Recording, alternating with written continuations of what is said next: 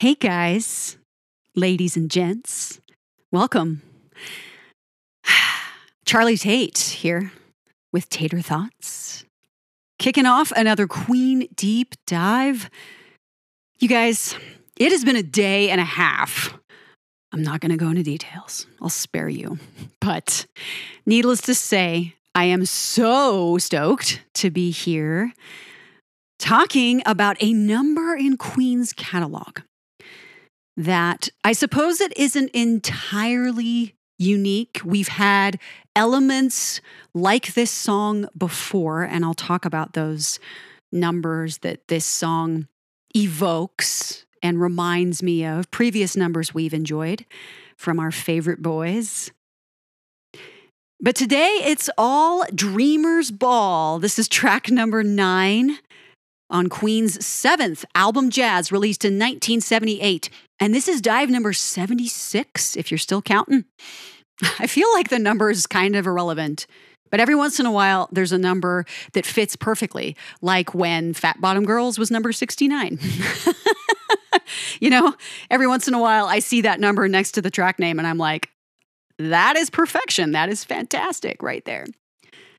But today, yep, it's all Dreamer's Ball, and Dr. Brian May, our favorite guitarist, astrophysicist, this is one of his contributions to the album Jazz, and it's all bluesy, jazzy, rock throwback.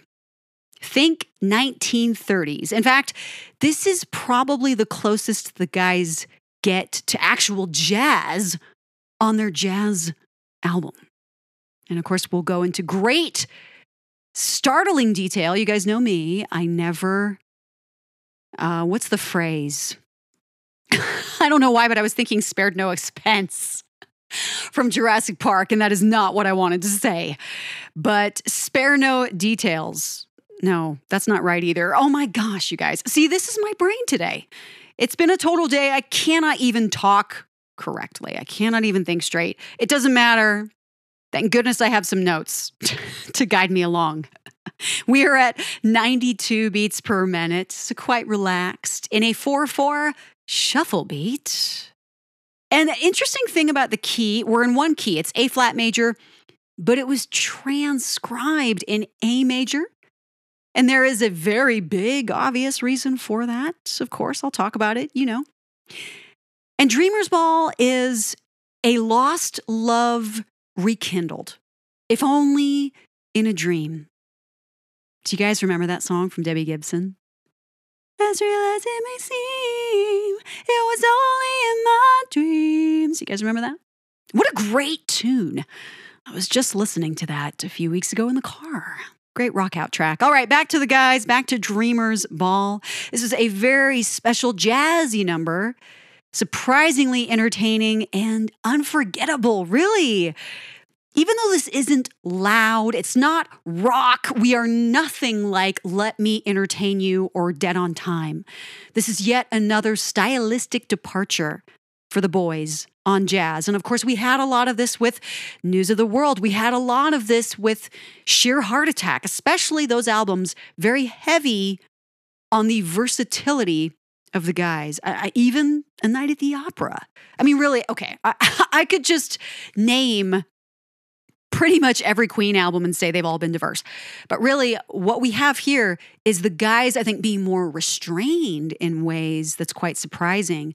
And they're very successful in doing so. Dreamer's Ball is one of those numbers. Just when you think you've heard it all from the boys, we get this performance hall song, complete with crooning oohs and soulful guitars, shuffling beats, and a very playful Freddie. Kind of a dreamy Freddie delivery here. And there's augmented and diminished chords scattered throughout. So this is anything but ordinary, even though it has quite a cyclic structure. There's a lot of repetition of phrases, but there's just enough variation in each of those deliveries of those phrases to be so interesting. And unlike our previous number with John on various guitars, you guys remember, in only 7 days, we had John on acoustic and a little electric. It's Brian here who takes all the strings, providing both acoustic and electric, but this is his number, so it makes total sense. It's quite a layered lineup, too. The guitars, once again, sound a bit like horns in their rich and buttery deliveries. In fact, they're perfectly singable here. Another voice altogether. Roger shuffles along in restrained fashion, surprisingly so. Cymbals aplenty. But of course, the occasional snap of a snare and those fills remind us he's still got it. Freddie is all snazzy jazz and fabulous falsettos, as well as playful sass. I think it's a performance just camp enough to fit perfectly, and Freddie sounds right at home. This is a little bit of a nod to his vaudeville-like numbers. We have some of that attitude going on here. John, though he's often simply on the beat, provides those surprising licks and rolls in his supportive lower frequencies. And a chorus of oohs, almost a constant presence throughout phrases, is something we seldom, if ever, get from Queen. I mean, yeah, we're used to really loud, bombastic harmonies from the guys vocally. But it's much more restrained here. And there's an interesting arrangement among the backing vocals as well, and we'll talk about that. The guys give us all the accents of glissandos, crashes, and rolls that continue to surprise and impress. They just know how to make it work. All of this pleasantness makes this such an easy and enjoyable listen. I love Dreamer's Ball. You guys know a lot of times I can't even restrain my enthusiasm until the end of a dive because I love a song that much. And I love this song. And it wasn't always that way. I've talked about how songs sometimes surprise me later. They creep up on me. I suddenly realize just how miraculous and awesome they are. In fact, Somebody to Love is one of those songs that, yes, I loved it, but it wasn't like I was this fanatical fan about it. But going through some of these dives, or sometimes it's a live performance that turns me on to a song so much. Going through these dives and experiencing all these facets of all of these songs. Some of them have early acoustic takes or demo cuts that are absolutely mind-blowing. Going through all of those things makes me appreciate these all the more, almost across the board. And yeah, there's the occasional, wow, I simply cannot love this song any more than I do now. And Dreamer's Ball, I love it not because of this dive necessarily, but I'll talk about why I have such a fondness for this song, because it has to do with the live performance, and I'm going to talk about that now. This was, I think, a live favorite because the boys would enjoy a little nonsense, as Brian would sometimes say. 78 performances in only 78 and 79, so this was yet another song they dropped once the game was released in 1980. But this was a rare moment of some levity, silliness, and a more intimate interaction with the audience because the boys would perform at the front of the stage next to each other on the lowered platform as an acoustic lineup. This often kicked off several songs on the set list performed in this more acoustic arrangement. And it was played in A major rather than A flat, hence that transcription in the former. Right? So it's really interesting that they would sometimes play songs in a slightly different key. They did this with Love of My Life, right? So I think it just depended on how it was being done, who was singing, because there was a difference with this song from album to stage, and I'm going to go into that in more detail here. A smaller drum kit was at the ready for Raj to jump on it on this lowered platform. And Brian would bring out his acoustic guitar. The boys would proceed to sing a very harmony-rich version with Roger and Brian imitating high and low brass in the bridge, respectively. I absolutely love this. It's a throwback to Roger and Freddie's imitation of brass and winds in Seaside Rendezvous. So in that song, Roger would imitate brass and Freddie would imitate woodwinds. So I absolutely adore this live performance. It feels more collaborative, and I think because of their shared harmony vocals, that's why.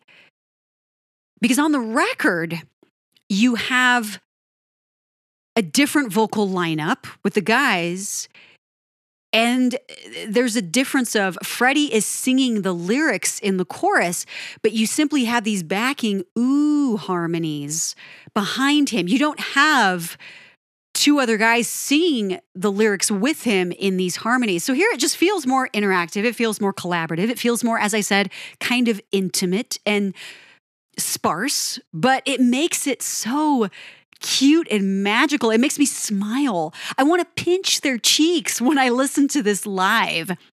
And bonus, you guys, there's an early acoustic take of this song. It's decidedly slower, it's softer, very heavy on that glittering percussion, and an absolutely stunning falsetto dominated performance from Freddie. There's such a pureness to his tone, especially in that early acoustic take. A breezy delivery from all the boys and some particularly shiny cymbals from Raj. No heavy kick, no toms.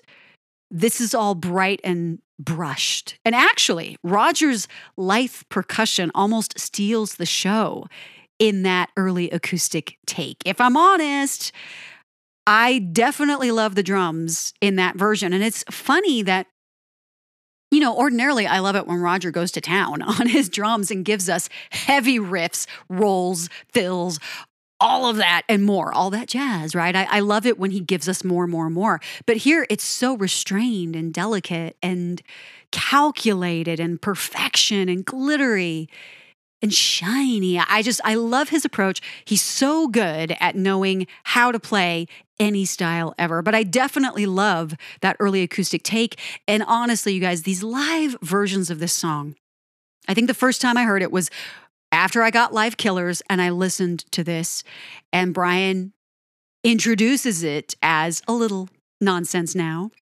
The guys have such a blast with this. You hear them doing things like and they start coming in subtly.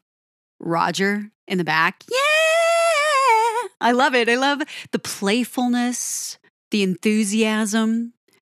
And as the guys go into that bridge where Freddie, Brian, and Roger improvise these vocalizations, and Brian and Roger sound like, again, low brass and high brass, respectively. It is the coolest, funnest thing. And then Roger comes in. They're so much better at it than I am. But this is such a throwback to what they did in Seaside Rendezvous all those years ago on a night at the opera. I absolutely love this number live. It's one of my favorites, actually, especially on Live Killers. I've listened to all of those songs quite often. But that number on that album, for some reason, this song, it's so, again, I wish I could go back in time and be at the very front of the stage and watch them do this and just sit there and put my head on my hands and just be like, ah. I love it. I love this number live.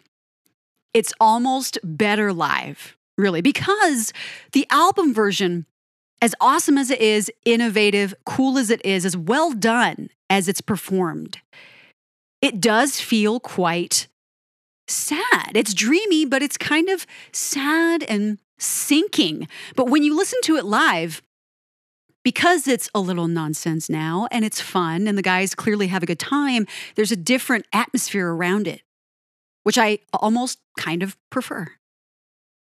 But Dreamers Ball Live is a whole other thing. You got to check it out. This is actually Brian's tribute to Elvis, who died the year before in 1977. So it's interesting to think about it in that context. I didn't even know that until just recently. All the things I knew about this song and its performances, and I never knew why Brian wrote this. But if you close your eyes, I can imagine Elvis singing this, absolutely. When you think about Elvis's very slow, relaxed ballads, and he had such an incredible range, this is something he could have crooned, right? So it's very fitting. And on the album, only Brian and Freddie provide the backing, soothing, sweeping oohs and harmonies. There is no Roger in those backing vocals on the album cut. I love it when that happens because most of the time when we have backing vocals, it's a wall of Brian's, Freddie's, and Roger's multiple times over. We get all three of them singing each line multiple times. But here, Brian and Freddie, it's just the two boys. And I always go there. I always wonder, is it because Roger wasn't available? Is it because somebody said, no, you're not doing this? The ins and outs, the inner workings of Queen. I would love to know more. No band critique on this song, though. I couldn't find any comments about it. I mean, save Brian's comment that it's a little nonsense live. There's nothing I could find that speaks to the creation of the song, its structure, the style. Really a shame, but I wouldn't be surprised if I missed something in an interview of a video interview. I wouldn't be surprised. But I do have a little bit of critique. So Mitchell Cohen of Cream, he called this, quote, extravagantly condescending jazz blues, unquote. And a little later in his same article about the jazz album, quote, the only song that even approximates the LP's title, unquote. What's wrong with that? That was one of the things Queen was so heavily criticized for with this album in particular. They called it jazz, and everybody was like, but this isn't jazz. But if we go back to especially Roger's talking about that word, jazz, it's not just a style of play. It's an attitude. That's what they were capturing. The free flow, the fun of it. Fun it. We're going to talk about that later. That's what they were trying to capture. They weren't talking about just a sound. So just the narrow-mindedness of these critics going after them that way. It still bugs me. But anyway, there is praise for this song. It's called Clever and Unique by fans. And one fan commented that even though they aren't the biggest Queen fan, they kept coming back to songs like this one because, quote, these guys could write these brilliant but maudlin tunes perfectly. So even someone who's not a massive fanatical fan, like yours truly, could come back and listen to something like this because it is so unique and well done. Honestly, let's talk about Dreamer's Ball. And let's get all granular and detailed, because that's what I do. Opening with incredibly jazzy, muted electric guitar layers in 3-part harmonies surrounding us. The guys love to surround us. These guitars, these harmonies, sound and feel almost deflated, and we'll soon understand why. John and Brian take us into the verse instrumentally on bass and acoustic guitar, respectively. And Freddie, all somber and dimmed. Seriously, you guys, I'm going to have to sing these lyrics and really sang them because this is kind of jazzy and it's one of my favorite things to sing. I don't know why, but I do love digging into this one. Used to be your baby, used to be your pride and joy. The boys creep along, subtle, delicate, lots of chromatic arrangements, a hallmark of many a jazz song. I absolutely love John's glissandos here. So quiet, but can you hear them? He hits quite a few fifths and falls down to the tonic. A magical and simple but affecting and accenting technique. It momentarily grabs our attention against Brian's lazy and breezy acoustic. Ooh, you guys. But now you found another partner. You left me like a broken toy. Suddenly, Brian's Red Special appears again, and a variation of the intro chords. Throughout these verses, we get a wonderful layering of basic chords against passing ones, which add so much color and interest. And at the end, there's a wonderful snap of those acoustic on a high treble chord. It rings out before the drums kick in, literally. The second verse repeats the same chord arrangement with Brian's additional electric guitar chords. It's almost like there's another voice here. Roger's shuffling percussion, as basic as it sounds, you have to remember everything else he's played, all the styles he's gone into head first. There's nothing this guy can't play. Cymbals. John continues gliding on those bass transitions. If I can't have you when I'm waking, I'll go to sleep and dream I'm with you. Oh, take me to the dreamer's ball. This is so charming, really. The arrangement, Freddie's delivery. Time to talk about Freddie. This is Brian's song, but Freddie's delivery is so important. His voice here is all pureness and clear, and yes, it's kind of sad. There's a silver lining of hope and optimism, but I love where he takes this number with so many genuine expressions. Such a comfortable range, too. I love singing this. It's so wonderful, if that wasn't obvious. The oohs from Brian and Freddie, they make this chorus so lovely. Rounded, perfectly accenting the swells of phrases. I'll be right on time, and I'll dress so fine. Love it. Brian fills the gaps with clever riffs in between those phrases. Take me, promise not to wake me till it's morning. I love these vocals here from everyone. Such a throwback, flawlessly done. How dare anyone call this a horrible attempt at this jive? It's perfection. The way those accidentals and chromatic shifts in notes keep us hanging on into the solo. This arrangement is the same, but we get some playful, improvised vocals from Freddie, and Brian takes his lyrical playing to jazzy new heights here. I love it. It's a little grittier than the earlier layers of harmonies, but those harmonies are soon back in that crescendo that wraps us up into the next phrase. More oohs come in. You make my life worthwhile with the slightest smile, or destroy me with a barely perceptible whisper. Okay, now I have to say, I swear, Roger is in there in those high harmonies. I swear, during that slightest smile, his distinctive raspier tone. Am I imagining things? Maybe I want him to be there. I just love his voice. Regardless, the way these vocals sway and how sweetly they're sung, I love them. And those lyrics are simply divine. Destroy me with a barely perceptible whisper. Coming from Freddie, so intense, right? We're so used to him often being in our face, but he's sweeter here. One more round of a solo that leads us into the outro. Roger jams on those cymbals on every downbeat. John has some fun on that bass. More notes, more movement. Brian's bold, jazzy guitars are in our face and our ears.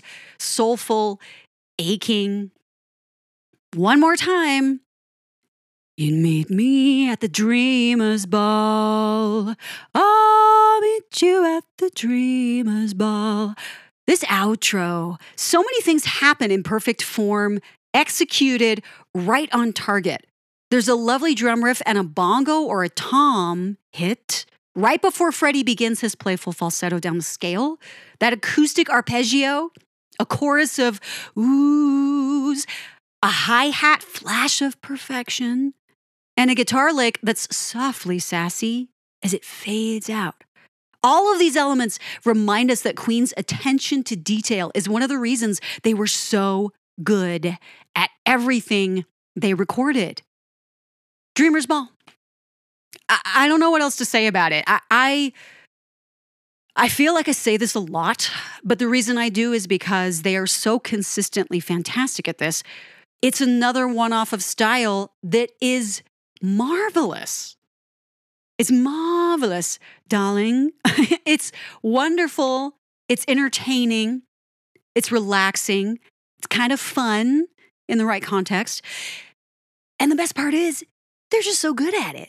When you listen to this and pick apart every piece, every element that makes this what it is, not just the instruments that are played and how they're played, but the arrangement of everything, the accents of everything. This is one of those songs that is fantastic to really pay attention to how everything is balanced. And I'm not talking about the sound volumes. I'm talking about how you have a trade-off of a cymbal here, a guitar lick here, a vocal here, a bass glissando here. Everything is filled right where it should be, and there is still empty space where there should be. People forget that there's an important place for silence in a song. And these songs like this that are much more restrained, not just in Queen's catalog, but from anyone, I think that emphasizes the importance of the pause, of the breath in the music, not just in the words.